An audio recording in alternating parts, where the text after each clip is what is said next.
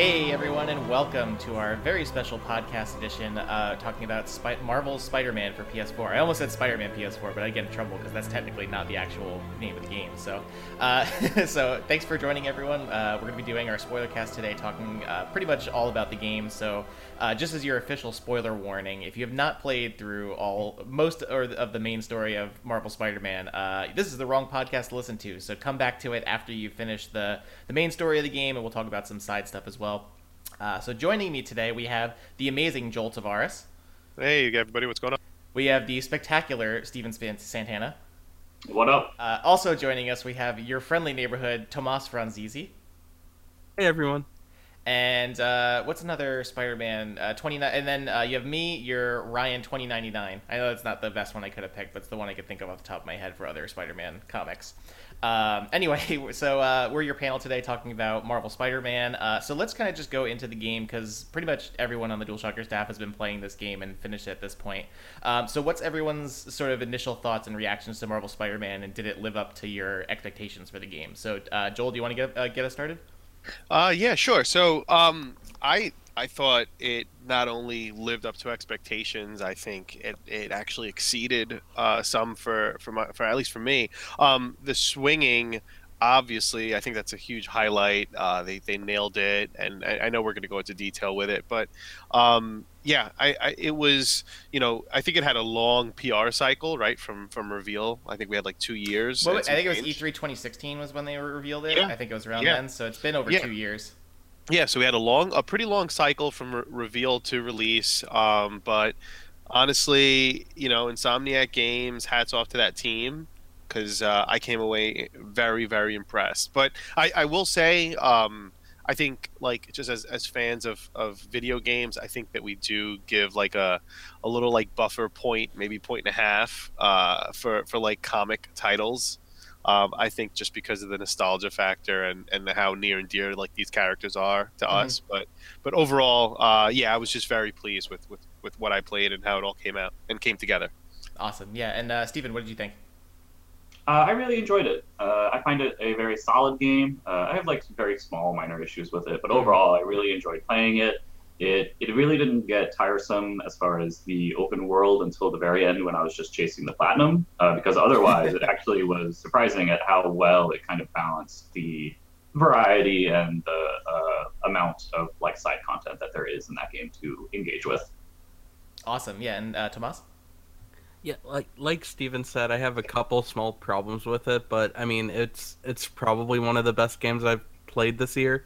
Definitely top 3, but it's amazing that you can tell the developers were super passionate about the character and the world, and they took the best elements of like several different universes, put them all into one, and just even the writing and the structure, you could tell they really put in their research and like dedicated themselves to every part of it. And it's one of the first games in a while that I can play and feel like 10 minutes has passed when it's been an hour. So like, and it's been a while since like a game's been able to do that for me. So I really enjoy it. Yeah. I think that's definitely like something that you touched on that I love about this game, and like I was pretty blown away by Spider-Man. Like I think it might be my favorite game of the year so far. I mean, we'll have to see what happens with Red Dead when that comes out, but Spider-Man's definitely going to be like toward the top of my sort of game of the year list. I loved the attention to detail and sort of the passion they put into making this character, and really it's like probably the best comic book game we've gotten since the Arkham games for Batman. And yeah, like you guys said, like there's like some small nitpicks I kind of have with some of the gameplay side of things mostly, but I think just the level of detail and attention and polish that Insomniac put into this game really kind of makes me overlook any of the small sort of nitpicks that I have with the game. So with that said, we'll kind of go now into the sort of gameplay and the those elements of the game before we get into the more story specific stuff. So just let's talk about sort of Spider-Man and how Insomniac sort of recreated his abilities, because he's a character that has a lot of really cool, unique powers, like obviously swinging and stuff like that. So what did you guys think as far as this game making you feel like Spider-Man? So Joel, do you want to start us off? Yeah, and that sense of like just that sense of like true freedom in the game's world. And you know what? Like one thing that I personally love about video games in general is when they capture like New York City, and I think Spider-Man, as much as the stories about Spider-Man, Parker, his family, and his trials and tribulations, I think it's also about New York, and that's why I was a big fan of the Homecoming films, and like I feel like that's just like a big piece of it, and the way they captured that all together, that made the character come more to life. If that makes sense. Even like reading like the character bios and finding out, like I was reading all the character bios with my son, because that's why I played through my oldest with Luke, and like it's like, oh, so and so's from Staten Island. He's like, Dad, that's where we live there, and like all those like cool like little connections. It just brought me closer to the game, and I felt it was like it was really like the experience that I had wanted. I love the way they captured the city. That meant that just made it that much better. Yeah, and that's Really something feeling like Spider-Man, like say like neighborhood, like the neighborhood Spider-Man, right? Yeah, absolutely. I think because like Spider-Man is such like a relatable character, because like he's not a billionaire, he's just kind of an average, sort of person that got put into an extraordinary situation, and that's something that I really love about this game, and sort of what they captured is they made him feel like, even the fact that like at one point in the story he can't pay his rent, like is just like the things that they made him so personable and relatable is really cool, and a great part of what I think works so well with this game. Tomas, you were gonna say something?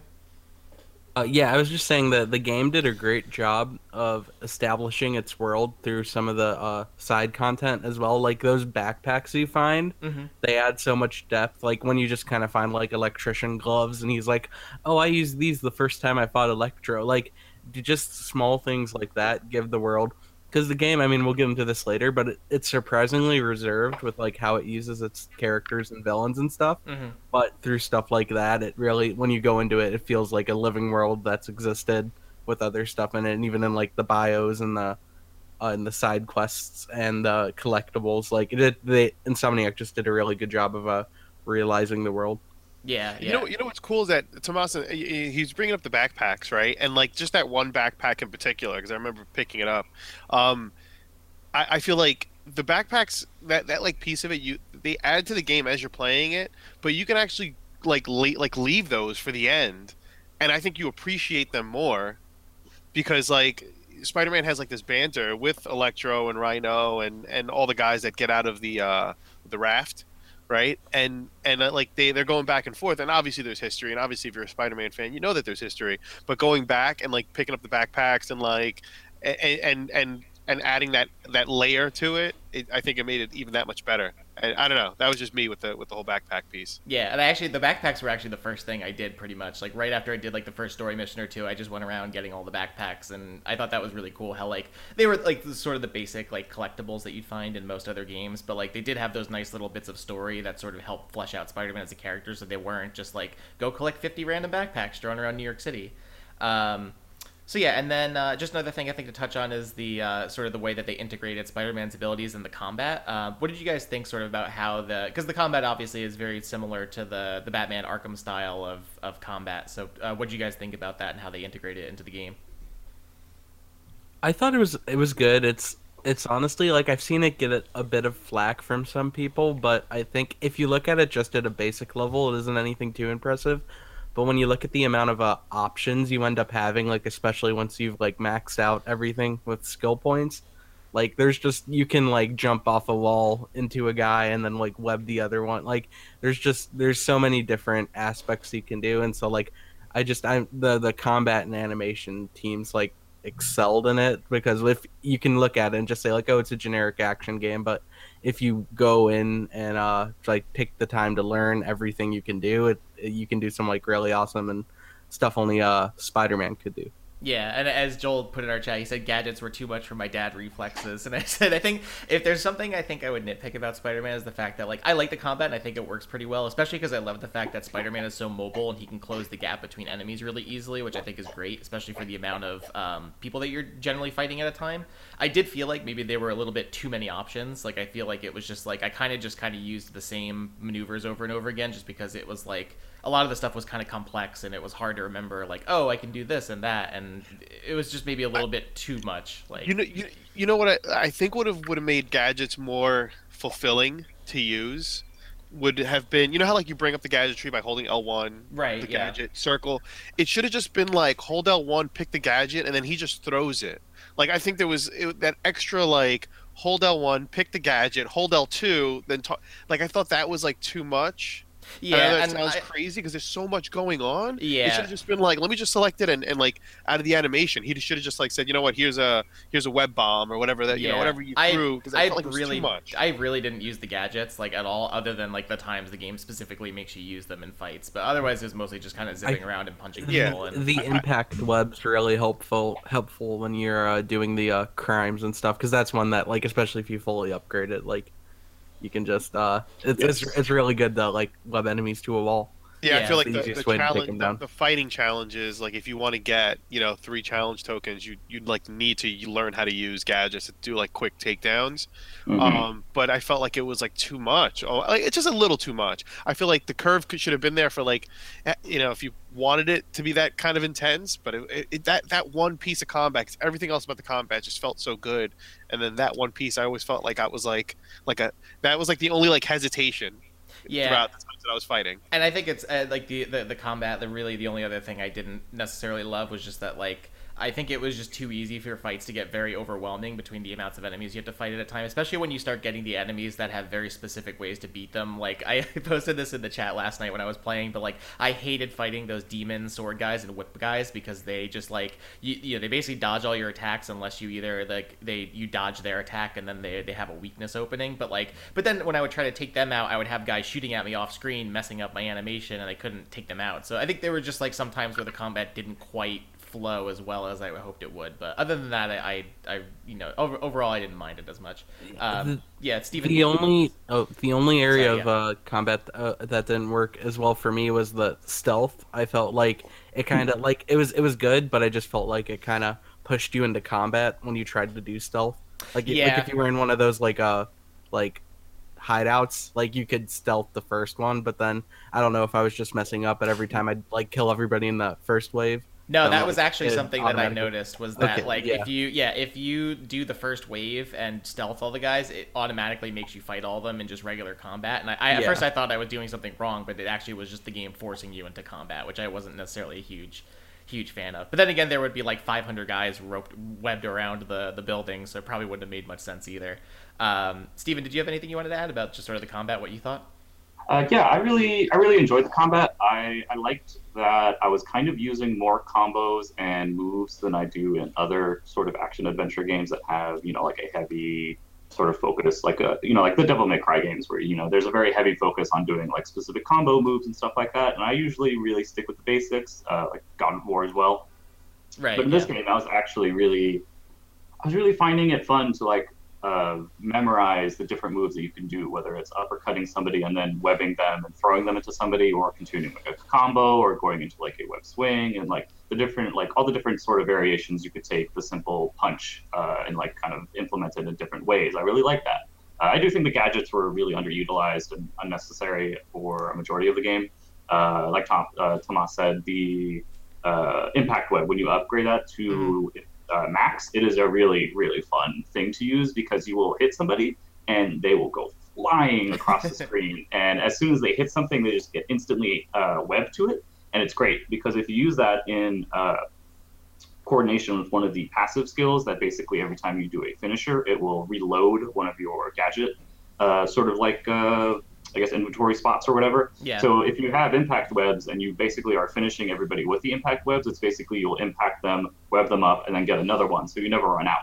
Until of course you run into the sort of characters that will, I don't know. There's like a really weird way they play fast and loose because like the Sable guys sometimes will like be immune to the impact web or the other gadgets as well. And that was a little annoying because the Sable guys were really hard to fight as far as like the 4 different factions that they have. They were like the hardest and the most frustrating. Yeah. But otherwise, I really enjoyed the combat. I really liked the stealth when it wasn't like when it was very specifically like, hey, here is a scenario in a story sequence or a side mission sequence that is very much like, hey, if you want to stealth it, you can.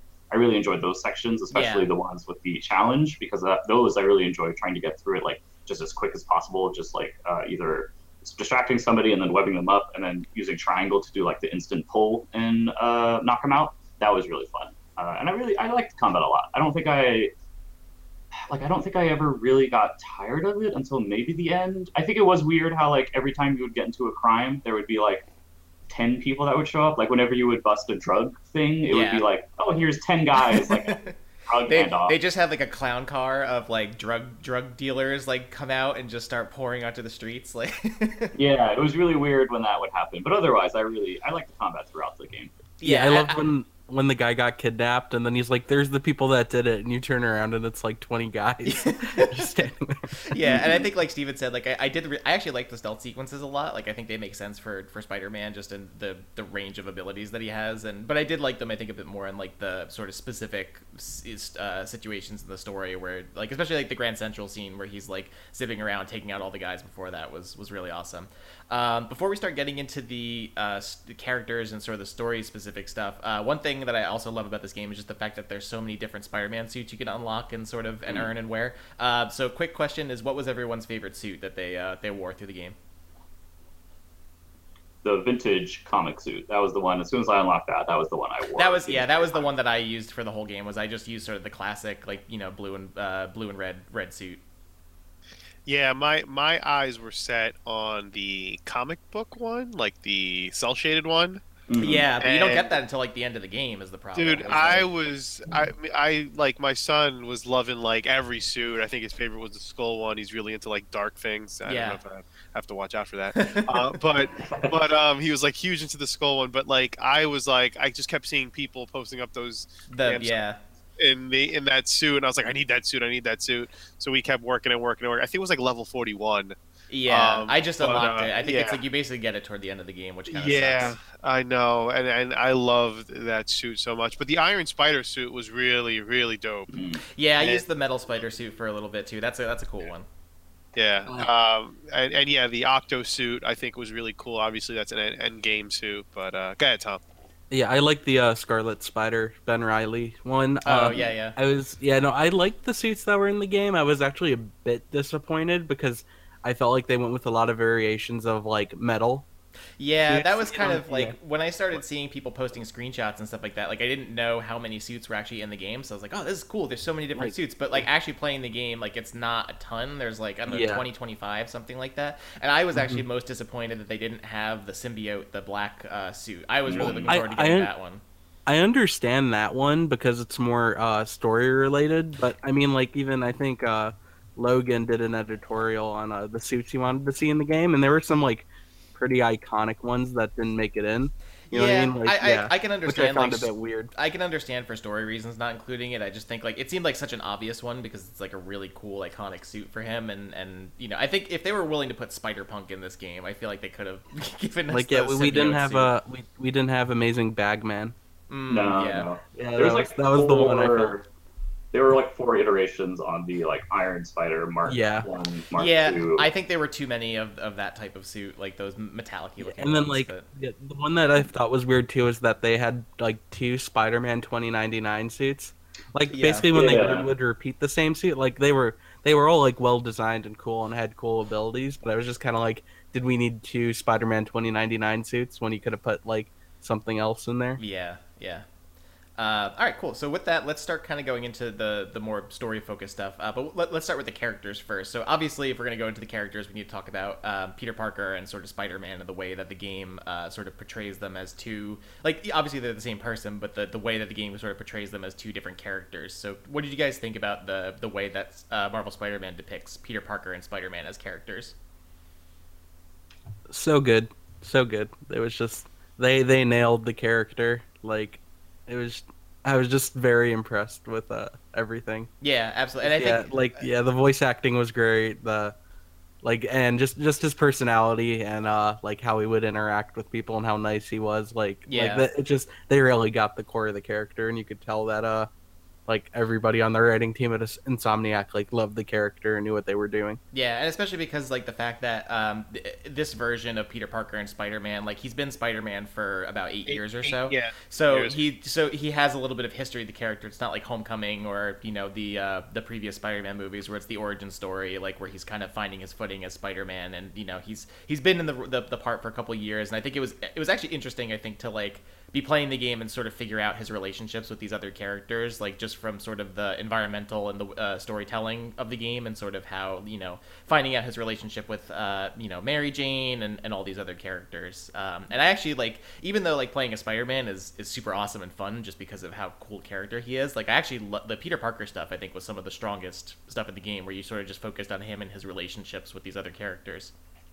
Yeah, his relationship with Mary Jane, I think, was my favorite part, simply because it was very reminiscent of my own relationship with my girlfriend, where there were periods of time where it was kind of like a broken up, but we still want to be together sort of thing. And that was very much what the Mary Jane Peter Parker thing was. Like, they're broken up. Obviously, you know, they're going to get together, but it is still fun to kind of watch them kind of have like that very, like, it's definitely like sexual tension there when he's at the house and they're at the apartment. Yeah, I think some of the best we'll go into Mary Jane in a little bit, but I think some of the best scenes that I loved in this game were just sort of him like sort of figuring out what like Mary Jane's sort of like feelings for him, like the scene where he's texting her back and forth, and like he's misreading her text, she's misreading his, like all that type of stuff was really great. Sorry, go ahead, Steven. Real quick, the only disappointing part about Peter was I did not like, I guess it kind of spills over into Spider-Man as well, but like the quips, I really didn't connect with a lot of them. I thought most of them were like, like this is fine. It's not really making me laugh. Joel, you were going to say something? No, I was going to say but you mentioned that we're going to get into Mary Jane a little bit, but yeah, I think Peter's interactions with every character, I think, felt human, and it felt very genuine, and it felt, I felt like it sounds kind of crazy, but it just, if it wasn't a Spider-Man game and it didn't have this whole superhero aspect, I think Insomniac did a really good way of just making people's stories connect and align with one another, and you can see very clear motivations and just the way they interacted. I think it blurred the line of what video games can be in terms of just dialogue and just presentation and the way characters interact with one another. So I think they probably did like the best Peter Parker job that we've had in a video game, I think. And yeah, I don't know. I think it was just really, really well presented all around, character wise. Probably and yeah, definitely the best Peter that we had. But I did like that those gameplay sections that we had with the other characters as well, because I feel like that added a lot more weight and oomph to a lot of the story. Yeah, absolutely. I think that'll move us into the next characters we'll talk about, which we'll start with Mary Jane, because like you said, like you do get to actually play as both Mary Jane and Miles Morales in a couple sections, and I think it's great because like you sort of get different perspectives of Peter Parker and Spider-Man as these other characters, aside from just playing as him and sort of seeing them through their eyes. So let's start with Mary Jane and sort of what you guys think about how they included her in this game, aside from being as both a playable character and as part of the story. I thought she was great. Honestly, I thought her sections were one of the best. Like, just really like, not just her being like independent and not relying on Peter to come and like save the day, but just like she was I think she was a really strong character across the board, and you don't really see that too often in games. I think they really did a good job making her very much independent and a valuable piece of the entire like storyline. Mm-hmm. Yeah, they made some pretty radical changes to her character, but I think they were all like well earned, and like it made sense for the story they were trying to tell. And I like that she's not a model and she's a yeah. Oh yeah, definitely. Yeah, because she's usually like, I mean, I like Mary Jane, but she's usually a fairly one-note character. I know there's like exceptions and backstory and all that because like I've read the comics, but like just on a basic level, they really easily could have just like made her a damsel in distress model. Yeah, that's Spider-Man's ex-girlfriend, but instead they were like, oh no, she's just as proactive in stopping Martin Lee. And, yeah, it was nice. I didn't enjoy her gameplay sections or Miles's really. I felt like they were very like, okay, sure, whatever, like playing through this. I agree with that. Like they weren't great. I think people are blowing how often they came up out of proportion. I think like I've seen a lot of people acting like it dragged down the whole game when I thought they were pretty short. Yeah, I think they were fine. Like the only I wish they were more like, I think I forgot where they were. I think it was in the train station.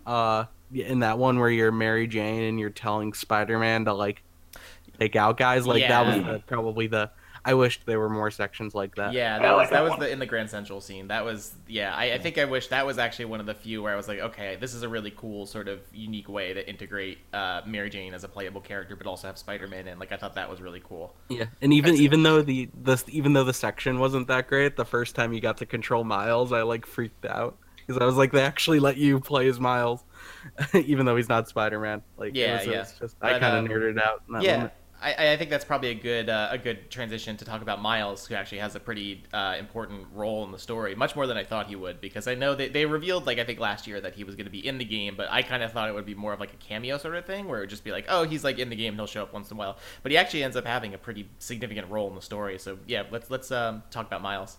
Yeah, so Miles was a great introduction. I really love that they brought him in. I just don't like. I was really disappointed with how they not like they implemented him, but what his presence afforded the game, which was basically, oh hey, like in the Ultimate Comics, Miles Morales takes over after Peter dies, and so Right, to have yeah. Miles Morales in this game, I was like, oh fuck, are they going to do something bold and like kill Peter? And because Peter's now vulnerable because Miles is there, and it's like, oh, well, he can take over at the end. It's like, okay, is Peter going to die at any point in this? And it was just like kind of like throwing it up into like, well, if Peter's going to die, like anybody can die because Peter's the main guy that you're playing as. And if he's vulnerable to death, then that kind of like puts me on edge as far as like anybody can be vulnerable to death. Sure, yeah. They Yeah, don't follow through on I that. thought we were gonna get George R. R. Martin hard for a second. Yeah, and it doesn't happen. It's just like, oh, they played it really safe with that, where it was like, oh fuck, like Miles is here, that means anybody can die. Like it is open to fucking like everybody's vulnerable. But then it's just like, oh no, Peter lives, Mary Jane lives, the most predictable character, like the most safe character dies. Which I mean, like it's an emotional thing. We'll get to that. But like it's Yeah. still, it's like who's the safest character we can kill off? Oh, we'll do that. Yeah. So it was just disappointing for me because I was like, oh fuck, Miles is in this. That means so much. They could do so many bold things with that because it makes that character vulnerable. Because otherwise, it's like, well, like obviously Spider-Man's not going to die. Yeah, He's fine. one of my theories going into the game was actually like that he was dying, like because I thought that like the new suit would have something to do with that. So that was something I had in the back of my head.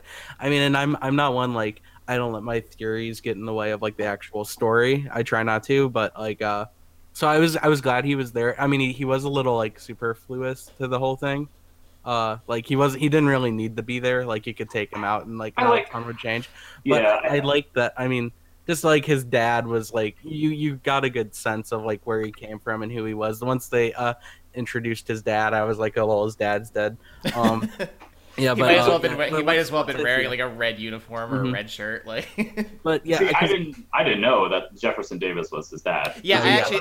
I didn't know that either. Like going Okay. in, but then I think once they got to like the honoring ceremony, I was like, oh, okay. So now, Yeah, so- now yeah. now this makes sense why they highlighted this random at the time. Cop. I thought random cop, but it Yeah. makes sense. Yeah, it was. Yeah, no.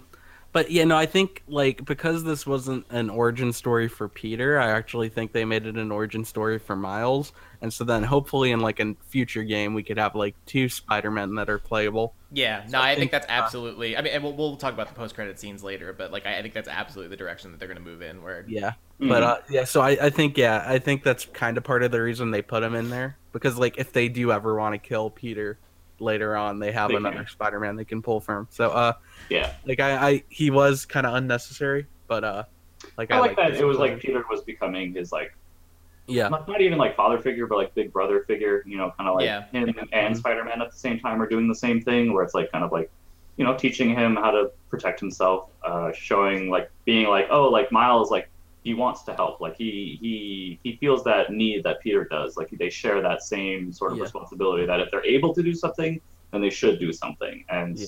so it was like a nice reflection on Peter as far as like him seeing a lot of himself in Miles, and then also Miles just being like, you know, he's not Peter, he's not Spider-Man, he's not able to do these things, but then he gets the same powers, and so that's what makes him a superhero. Yeah, and I Yeah, think with Miles, the one thing is that like I had never really read a ton of Spider-Man comics. Like most of my knowledge of the character and everything comes from the movies.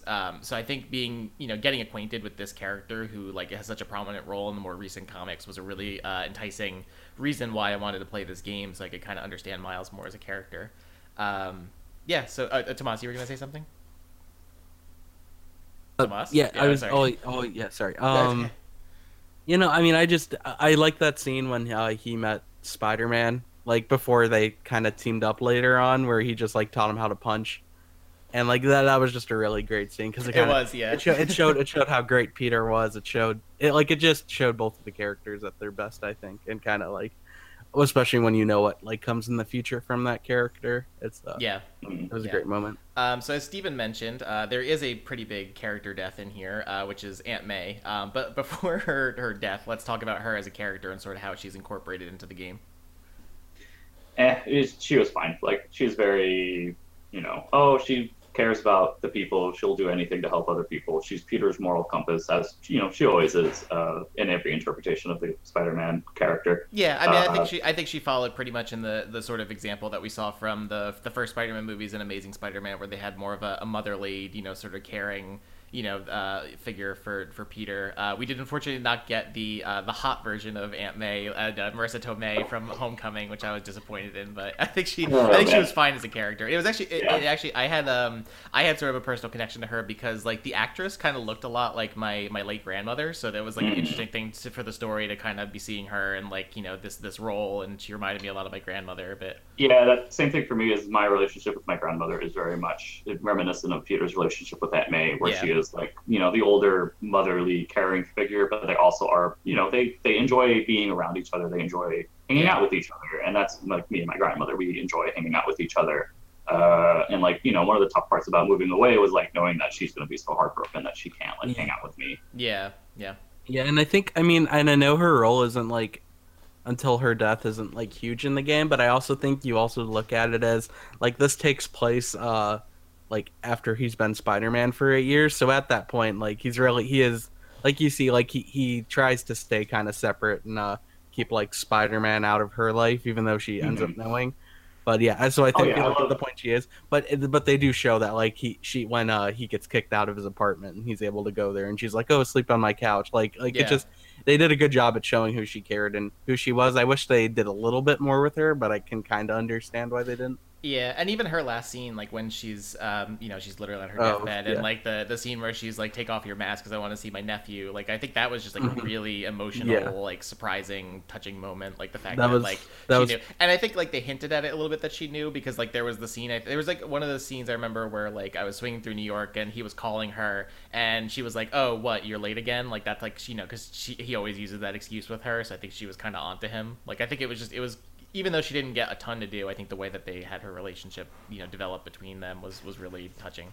Yeah, and even though like Steven did say she was probably the most predictable death, like that her death scene is probably one of the more iconic Spider-Man scenes in recent memory, I'd have to say, just because like it kind of it goes through that like with great power comes great responsibility, how like he could help thousands or he could help the woman he loves, but his moral compass that she helped establish in him was there enough to where he chose to save everybody.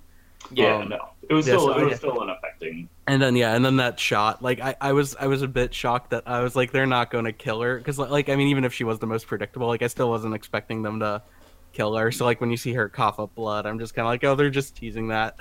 Yeah. And then when she actually dies, I was just kind of sitting there. You'll be she's fake. Yeah. Wake up now. Wake up in. Yeah. So before we move on to the villains, another character really quick that we hear but we don't actually see is J. Jonah Jameson, who obviously is a big role in the games. And there's been a lot of conversation about J. Jonah Jameson because of the sort of parallels. Yeah, because a lot of people have compared him to like Alex Jones and a lot of like conspiracy theorist type things. But what do you guys think about how they incorporated J. Jonah Jameson? Because like I thought it was interesting that like you only really get to hear him and not see him in game. I that piece of the game, I don't know about you guys. Tomas might be too young, which is making me feel really old. But I think of like GTA 4, and that's when they really got crazy with the post 9/11 radio stations. And like those radio stations were amazing. Like GTA 4 had probably the best music, and its expansion had like a really amazing music when it was in Liberty City. But like listening to the talk radio in that game is beyond brilliant. And that's what I was like, wow, this is really good stuff. And I mean, the Alex Jones comparisons are there, but it really reminded me of those radio stations in that game. And I was like, wow, this is on point. You do look at his character, and I mean, J. Jonah Jameson has always kind of been like that. I just think because he was kind of a newspaper editor, people never really like pursued that. Like But then tabloid. especially in like today's modern culture where there's people like Alex Jones that exist and have an Yeah. audience. Like Yeah. I think that the writers were smart enough to notice that they were like, oh, that's J. Jonah Jameson, Right. and then Yeah. they do put jabs at Alex Jones with like a couple chemtrail comments and stuff like that. So I just I understand why they gave you the option to turn it off, but like I never did because it was just really enjoyable to hear everything he had to say. And then there's some funnier stuff in there too, where like Scorpion suing him because he's the one who like got him to attack Spider-Man. Like, so yeah, no, they were able to sneak some like really funny stuff in. Yeah. And then you had contextual stuff happening like post mission, which I thought was really funny. Yeah. Yeah. Kind of give you an update like as to what you just did or what the public perception is of what just happened in the city, and you were a part of it. And I don't know, I think it was great. Yeah, because when you're doing missions as Spider-Man, he'll come and be like, "Oh, I wonder what Jay's gonna say about me now that I'm doing this thing." And then, like, after you finish the mission, it'll be like a little bit of time, and then J. Jonah Jameson will pop up and be like, "Well, he was fucking swinging through pollution. What the hell is he doing?" It was really great. He's no J.K. Simmons, but he's still really good. He's getting high off smog. Okay, yeah. Yeah, it was so dumb. Those were funny because for some reason none of those radio broadcasts popped up until the post game for me. So we talked about something I did like 5 hours ago, which was kind of funny. But yeah, no, they were really funny, well written, true to his character. Yeah. Peter's reaction, like I said, it's one of those things that makes the world feel lived in, where he's like, "Oh, I couldn't take Jonah, like making fun of me in the Daily Bugle anymore," and so that's one of the reasons he left. And then you also see the thing where he's like, "Oh yeah, I was one of the first people Jonah told about this new show, but I didn't think it was going to be successful." So that's kind of that thing with like, I don't want to get too political, where people are like, "Oh, yeah, Alex Jones will never actually have an audience," and then he has an audience. Yeah. So it was just kind of funny, and it gave the world more depth and history. Yeah. So let's move on now because there's a lot of them. So we'll go into the villains. Just quickly go through them. So I would say like the two most prominent ones throughout the game are Mr. Negative and Otto Octavius, which they have some interesting parallels. So let's start with Otto Octavius, I think, because he actually, I think, out of all the villains, has like sort of the biggest depth and dimension to him. Yeah, it's weird because like as soon as you see his name pop up, you're like, oh, he's gonna turn into Dr. Octopus by the end of this. Like I'm basically waiting for him to turn evil, and I think they handle it well. Because I knew he was going to turn, I never cared for him, because it's just like, I know you're going to turn bad. Like, I'm just waiting for it to happen. So I don't care that you're, like, I don't know. It was weird, because like, I like that him and Peter are working together to like try and do this prosthetic thing. They're having trouble with it. They're like having a kind of like a back and forth. They kind of hint at like Otto's rage, like that kind of like quick to anger sort of thing happens like a few times before he like finally gives into it fully.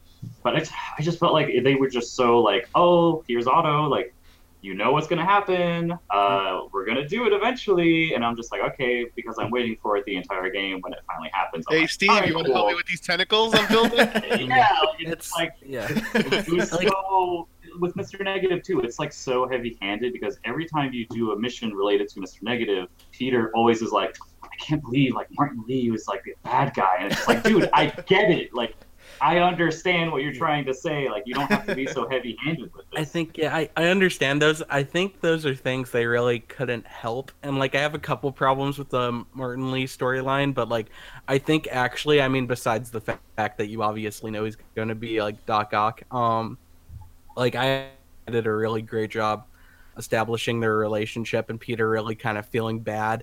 And I think that final scene once he defeats him, and like once he nearly kills Spider-Man, and then they're in their final fight and he reveals that he knew it was Peter, and then that's just such a betrayal for him, because even if you don't really buy that he's good, like, he was Peter's like mentor and who he looked up to, and so when he kind of sees like that, oh, he like betrayed me that heavily, and then he gives him like that skewed with great power comes great responsibility speech from like a more evil perspective in the final scene. I just thought that was really powerful, and they make you, even if you know what the end point's going to be, like, I feel like they did put as much effort as they could into like making the the journey getting there enticing. Yeah, and I think with Dr. Octopus and like out of all the villains in the game, like he was really, probably my favorite of all the ones that were in the game. Like I think the way that they sort of had his character develop, and it reminded me a lot, and I'm sure intentionally, of the dynamic in Spider-Man 2, the movie, where it was like, Otto Octavius was a sort of mentor and sort of almost father figure to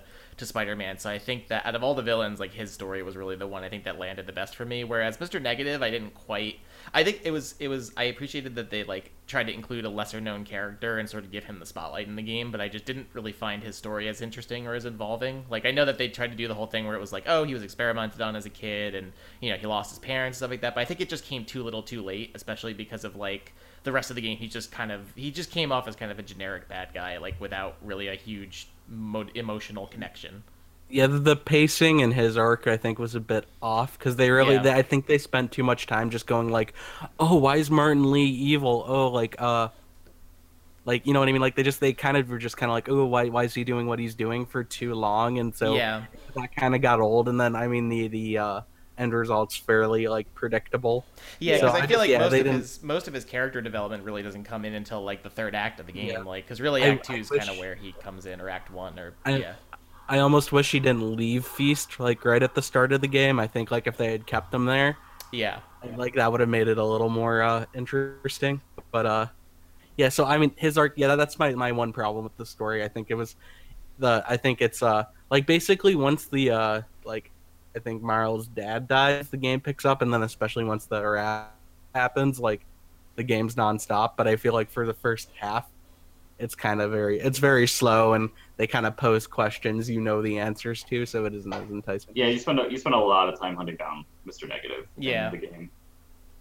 I know I was going to jump in and talk about the Otto Octavius Osborn connection. When you're in Osborn's apartment, which is by the way the nicest rich guy apartment in Manhattan. Can we just talk about that apartment? I mean, let's talk about whoever his designer is. Like I was looking around that apartment, I was like, "This shit is nice." That's too big. It's too much apartment for me. I don't want this. Is way too much apartment for me. But there's a picture in Osborn's bedroom, and I look at it and I see, honestly, the story of Otto Octavius and Norman Osborn is actually the untold tale of Steve Jobs and Steve Wozniak. Basically, yeah. It's like because that's like the parallel that I had pulled. Like you had like the genius, and then you had the fate company, and like they're falling out and everything that happened along the way. When I got to that section, that was kind of what I drew to, was that it was like, oh, they're kind of going for like a Steve Jobs and Wozniak type of connection here, but like the dynamic that they had. But as soon as I saw that picture, I was like, yep, that's what's happening here. I get it now. It all makes sense. I was surprised they didn't turn Osborn into Green Goblin in this game. I don't think they will. Like, I mean, I see. They tease the suit and everything. Yeah. But I actually think that's more likely to be Harry than anybody. I mean, we'll probably get to that later. Yeah. I was just surprised because you see Osborn show up. He's going to become Green Goblin. I think it's just because Green Goblin's just been shown so many times in like the movies and stuff like that, and I think it just would have been like, I appreciated that like they kind of went for like a character like Mr. Negative that was like a little lesser known and that people would have more of a chance to sort of explore. Oh, definitely. Yeah, and he's still a villain, like even he's not Green Goblin. Like, and I know, like if you look at the plot, you're just like, oh, why is Spider-Man helping Norman Osborn? But he's really not. But the game does point out where Spider-Man's like, oh no, I'm gonna go after him next, kind of thing. But it's just like I think they did a decent job. I'm glad he wasn't the main villain, because like I think that would have been more generic than what they did with like Otto Octavius. And speaking of these villains, was anybody else concerned? Like for 1 second after like the raft, I was like, this shit's about to turn into Spider-Man 3, the movie. This is about to get really bad. This is turning into a train wreck. And I got a little nervous. But then when I saw that like the fights, they started pairing them off. Yeah. I was like, okay, thank God. But for a second I was like, wait a minute, like at what point is this too much? Like this is getting kind of ridiculous. Yeah, I think part of that's too because they held them all until the third act. I feel like at that point it would have been I was a little disappointed you didn't have individual ones with everybody, but I feel like I was kind of smart pairing them up at that point in the story, because I feel like if you were going to do single boss fights like they did with Shocker, you would have had to introduce them a little earlier on. but I Right, also yeah. think that makes the third act really succinct and like it just really enjoyable because then as soon as they all break out, you're like fighting all of like the greatest hits of his villains. Yeah. So it's like It's less, It- it's less that they're characters, more like they're just superpowered thugs that you have to Yeah. go fight. Because Yeah, like yeah. I love the Electro and Vulture fight. It was probably my favorite boss fight in the game. That like one, that was, one that just- one was great. That was that- one of that was- my favorites. Yeah, And 'cause Yeah, I took a bunch I of pictures during that one. That was great. yeah, like I could take both of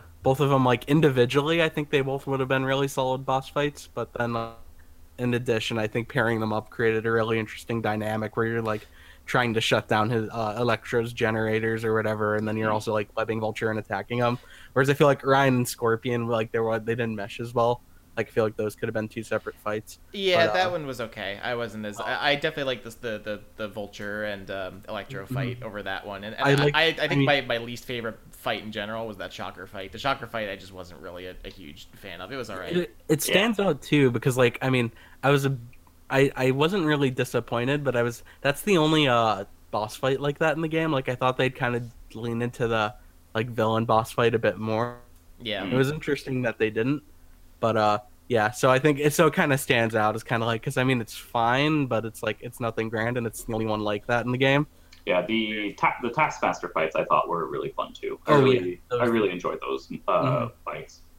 They got Question: Are you they're supposed kinda- to beat him because he beat the shit out of me? No, you're supposed to beat you, them. you can beat. Okay, 'cause I'm gonna go Joel's- back for him. But Joel's just I was Joel's just like, bad at Spider-Man. I was like, am I supposed to beat him because he just kicked the shit out of me like really quickly? I was like, level 38 at that point. I was like, what's going on here? Yeah, you Alright, you alright. fight I'm him. gonna go back for him. You fight him once when you're like midway through the challenges that he set up, and you beat him, and then he like escapes, and then you finish the challenges, and then he comes back again. You beat him, and he still escapes. Okay. But Okay. there's like two fights with him, which are they're fun. They reminded me of the Deathstroke fight in Batman Arkham Origins or whatever, because it's like, oh, here's this guy who like he is a lot like Deathstroke, where it's like, oh, he has all of your moves, sort of thing. Yeah. But it was still a lot of fun Right. to fight him.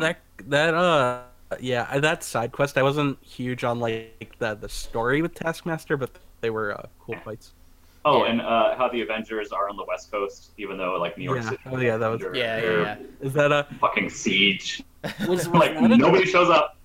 was that a jab at Crystal Dynamics working on the Avengers because they're on the West Coast? Maybe, No, I I think don't that was know. just- Like, I think that's Yeah. fun. I think I that was mean, I- more.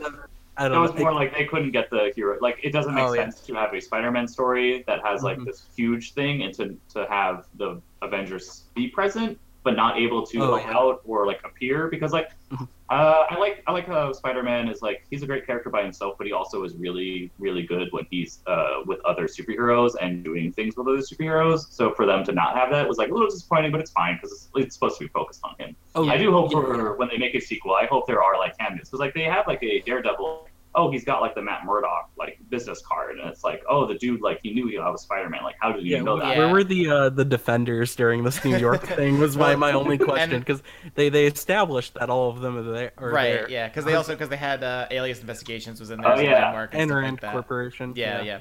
All right, cool. So I think we pretty much hit all the characters now. So let's just kind of go into the story. And I know we've sort of touched on most of the story elements here, but so we'll just kind of look at an overview of the story as a whole.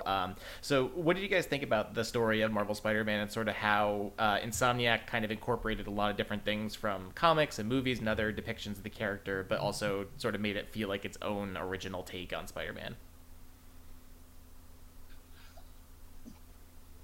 Go ahead, Steve. Go ahead.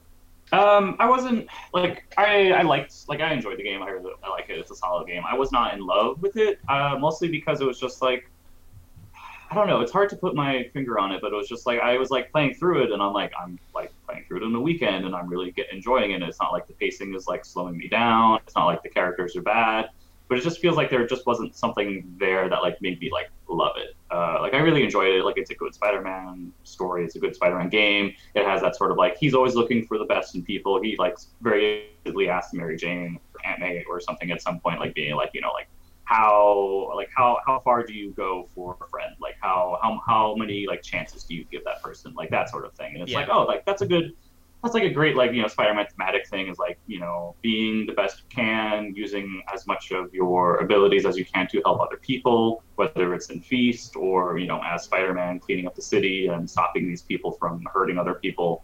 I don't know. There's like certain things that I feel like were a little bit pushed too far as far as the villains, because it's like he's like talking with Martin Lee, being like, "You are like going to kill half the city simply to get at Osborn. Are you thinking this through at all?" And it's like the same thing with Dr. Octopus, where it's like he just hates Osborn, and so what does he do? He kidnaps the city and like holds it hostage and then throws him off a building. And it's just like, what are you doing? Like, didn't you want to kill him? Yeah, Doc Ock's plan was a little weak. Like, I mean, I understand it was weak in how he was going to kill Osborn, where he's just like, "Oh, I'm going to toss him off a building," and it's like, oh, you think tossing someone off a building will work in a city where Spider-Man is the main because like I really like Spider-Man and Mary Jane. I really like him bringing up Morales as like his new successor. I really like the scene of him losing Aunt May is very good. It's very much like you feel for the character. You feel that he is really disappointed and really hurt by Dr. Octavius turning evil and having to like fight him and basically doom him to live in that body that's breaking down. Like, that is sad.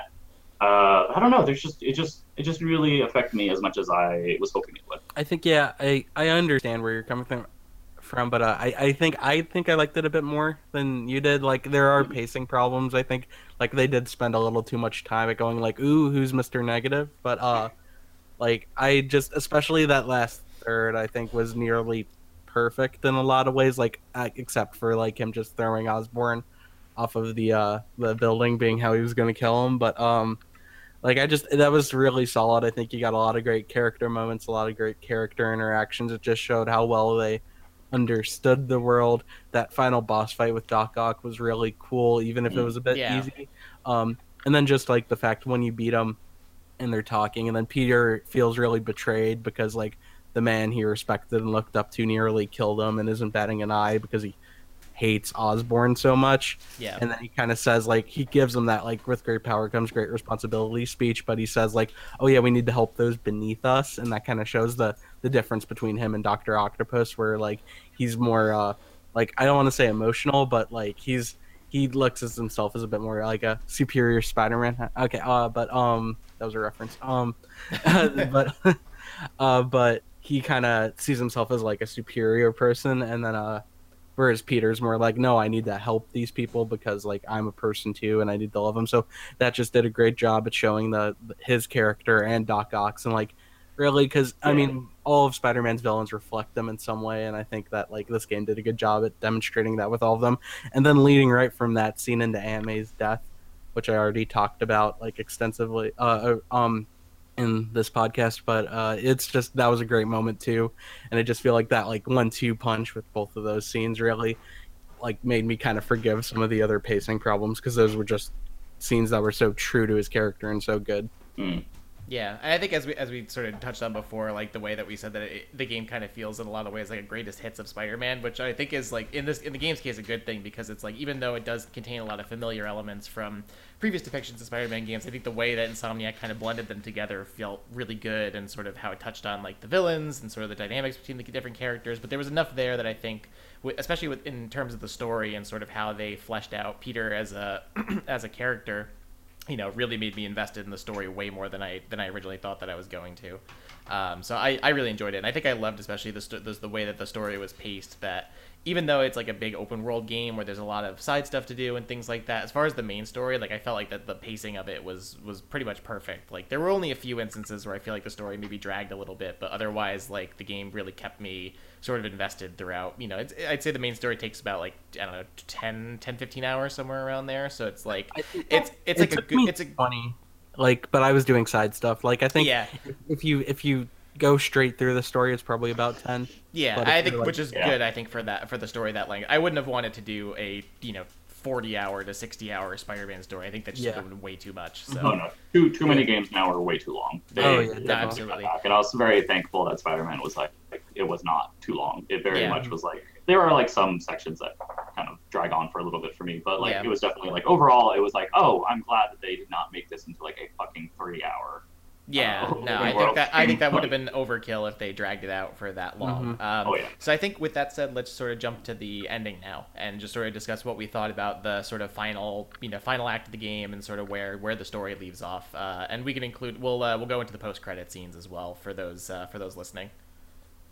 Yeah, so like I mean, it ends with the mid-credit scene is where him and Miles are talking, and it's a fun scene because Miles, you know what Miles is trying to say, but the way he's going about it is very much like That was a really know. that was a great scene. I loved like he's saying like, oh, he's like changing physically and like he can't tell his mom, and Peter just assumes he's talking about like puberty and stuff like that. It's Yeah, like, well, yeah. your body is changing because you're getting older, blah blah blah. But then it like it just the way they played it out was really really funny. Yeah, the part where like Miles turns around and is like, "It's probably better if I show you," and Peter's like, he looks like he's gonna take off his shirt, like. and then he just jumps on the ceiling, and then Peter jumps on the ceiling, and he's like, "Ah, I'm just like you," and it's just like, "Oh, that's a nice like, oh, okay, like we're setting it up to Peter become his like sort of mentor in the future." And I think it was expected that like they would end with Miles sort of becoming Spider-Man, but I think the way that they did that sort of reveal for the character was great. Yeah, because I mean, you have the part where the spider jumps on MJ, and I'm like, as soon as I see that, I'm like, oh, that's gonna go bite Miles. They're gonna go Miles. I actually thought it was gonna bite MJ at first, and like Really? that'd be interesting. Yeah, that would have been interesting. Yeah, like an interesting twist where like I know she's not Gwen Stacy, so they couldn't do Spider Gwen, but like maybe I don't know, she becomes Spider Girl or something like that. Yeah, there's Spider Girl and Spider Woman. They could have gone that route. I mean, yeah, I don't think they really wanted to, because you look at how kind of independent as a journalist they kind of made her in the game. I don't really think that would have been as great for her. Because you can't kill MJ, because then that would justify Peter's treating her like a glass object, which they were very much against with her character throughout the game, which was like pushing against that, being like, no, I'm going to do this, and like stop treating me like I'm gonna die at any second. Yeah. And then they couldn't turn her into Spider-Woman, I guess, because again it would be like, oh well, now Peter's going to let her do whatever she wants because she's just like him. And, right. Yeah. So, but oh, and then the final scene, of course, is where Osborn goes into the secret room that MJ went into, and he reveals that Harry Osborn is in there, and he's like got like this weird. Is it webbing? Is it the symbiote? I think it. What is it? Symbiote. I'd say symbiote. Because it was black and it was like moving on its own. There's stuff in the comics where he was like kind of in the symbiote and also the Green Goblin, so I think that's what they're going for. It was weird. I mean, like it was obvious because like when you're going through the section and MJ finds out that like Harry's Europe trip was all a sham. It's like, okay, like so is Harry dead or is he in a like tube somewhere just like chilling? I think. I did like sort of the ambiguity of that final post credit scene, because like they had the green tank, and I was like, okay, so they're starting to tease Green Goblin, and either Norman or Harry will become him. But then like the thing with the black stuff around him, I was like, oh, is Harry going to become Venom? Like that's really kind of the direction that I felt they were going in. But isn't that a completely different offshoot? Because doesn't like the original story, and I'm going by the comic and both the animated series from the '90s, which is the best ever. Wasn't it J. Jonah Jameson's son, who is an astronaut? Yes. Goes up to space. And that was in Spider-Man 3, right? That was who? No, it was an asteroid. Oh, okay. But yeah, the character, like J. Jonah Jameson's son, that was different. He turned into like a werewolf thing. He got it in a yeah, I know that's. But he brought the symbiote back. Yeah, but then I also think in Secret Wars, which was like a crossover event, Spider-Man found the suit and brought it back. And then it turned out to be an evil alien life form. And I'm not going to turn this into a comics chat, but they've done some really interesting stuff with the symbiote recently. I'm wondering if they're going to pull from that. And I guess my concern is like, I feel like this game did so much towards the ending, like you said, like that third act just gets insane. But like we literally had a terrorist chemical bioterror attack like in this game. So, because if we're going to go to where it goes next, right, because that's where we're kind of figuring out, right, post-credit scene and where we go from here, how over the top can it really get at this point? And then, and how do you keep it just a Spider-Man game? Because if things get crazy enough, they have all these Easter eggs with all these other characters clearly existing in the MCU. I don't know. It's just it's like we got Miles to play backup, but it's like where do they go from here? Yeah, I think Yeah. the So next actually, let's game. before we yeah, let's just so we could transition now sort of into where do you guys if you see this as sort of the beginning of a new franchise for Sony and Insomniac, where do you think they go from here for the next game and as far as the story and everything? Yeah, I feel like they should definitely set it up, or I feel like they went into it thinking it's going to be a trilogy. Obviously, it sold well and got rave reviews from everyone, so everyone loves it. They definitely will probably make another one. I don't see any reason why they wouldn't. I feel like with the next one, I don't know. I feel like they would just make it more personal, where it's like, okay, Harry is in trouble, and he either becomes a Green Goblin or Venom. Who knows what they're going to do with that, as far as Right, like yeah. trying to separate it or combine it in some way, maybe. And then, of course, you have Miles Morales kind of coming up, and I feel like the second game would be great to kill Spider-Man midway through somehow, and then have Miles take over because Right, then that would be a great setup for the third. They'll John Marston him in Yeah, I just really want them to do something crazy or like unexpected. And I mean, like now that Miles is in there, and now that he's going to become like the kind of like Spider-Man protege, it is kind of expected to kill Peter. But I still think it would be great if they do that in the next one, is like kill Peter midway through or at some point, and kind of like have Miles pick up the slack and become the new Spider-Man. I mean, they can even go with like this whole. I mean, look at how well God of War presented kind of like a story of like a father and son, and like the master and the protege kind of thing. Let me mute that. They can even kind of do flashbacks and tell us like what happened in those 8 years as he's explaining the story to Miles. And he's like, oh, this one time, that I fought Electro, whatever it is, you know what I mean? Like, kind of like building up to that, but then, then take on a bigger foe in Harry, or maybe they are teasing the symbiote, however the hell you pronounce that. As Joel's talking about this, all I'm imagining is Peter Parker with a beard calling him Miles Boy, and just just like, this is how you swing, boy. I mean, the thing is too, it's like I everyone's chiming in. It's like, oh, Insomniac should make all these Marvel games. I can't wait, and it's like, no, let's not go down that path either, because I think that they've got enough story here to tell. I just my concern is, like I said, with the way that thing got towards the end, with like literally a bioterror attack on New York City, like how do you up the ante from there, and how do you go any higher without getting other characters in the MCU involved? And maybe that is how they can work on other characters without working on other games, and maybe we will get those cool kind of cameos or sequences where the help does come in. Yeah, if it goes over the top. They pull an Empire Strikes Back, and they just make it like a very personal thing for Spider-Man and Miles. They're dealing with very personal sort of conflicts that are important to them, maybe not important to the city, but are very important to them personally. Yeah, definitely. I mean, and I also hope that we get more villains, because like I said, like they gained my respect by being surprisingly reserved with the villains in this game, but I think now that they've kind of established anything, I want to see some new ones, like hopefully like Sandman, Lizard, Mysterio. Like I don't know if they'll want to repeat. I love Mysterio. I don't know if they'll repeat villains in the second game, but I think they should. They should bring some of them back. Mm-hmm. But Craven, Big Wheel, Stiltman, but Chameleon. Chameleon, there's just, I mean, we could go on for like an hour listing all of his villains, but there's a lot to pull from, and this game didn't, which makes me think that they're kind of and even the tie-in books and stuff didn't really like use too many important characters either, so it makes me think that like definitely in the sequel or stuff they're gonna keep on like taking out the big names, or like doing an origin story for another character. Yeah, and I mean, we also have the DLC coming that I guess is going to incorporate Black Cat. So it'll be interesting to see, sort of what. Actually, I didn't like her side quest in this game. It felt very like by the DLC. Yeah, I mean that's the thing. It was like the ending of it. It was just kind of very like, oh, see the rest of this play out in the DLC that's going to be coming, I guess, next month or pretty soon. So we'll, I mean, it'll be interesting to see her as a character be incorporated, even though she didn't really get a ton to do in this game. So I think with that, that's pretty much everything we had in the agenda to talk about. Do you guys have any sort of final thoughts you want to just say quickly about the game? One quick thing, and I mentioned this because Steve said it earlier in terms of chasing after his plat.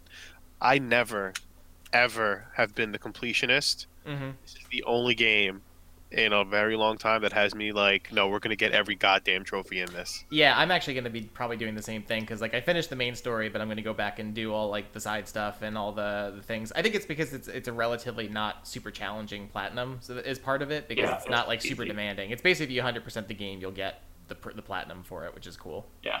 So Right. the open world never gets old, but it is a Ubisoft open world where it is, fucking icons everywhere. Yeah, I think one thing I appreciated about that though that I liked is that they gradually rolled out the different collectibles and things over the course of the game rather than just overwhelm you with like here's a At the very ton of beginning, shit to do. Like, so I think I appreciated that because it was like in the beginning it was like, oh, here are the backpacks, you can get all those, and that's like, okay, now you can go get the Black Cat collectibles and things like that. So they dished it out well. It was just very much like, oh, we're doing this again. It's another open world game. And I think that's part of like why I liked the game so much was the fact that like even though it did have that sort of Ubisoft style open world where it was just like a map full of icons and stuff, like I think everything else around the game and sort of how they incorporated it like was so well polished and well done that it made me overlook that sort of traditional structure that we've seen from a lot of open world games.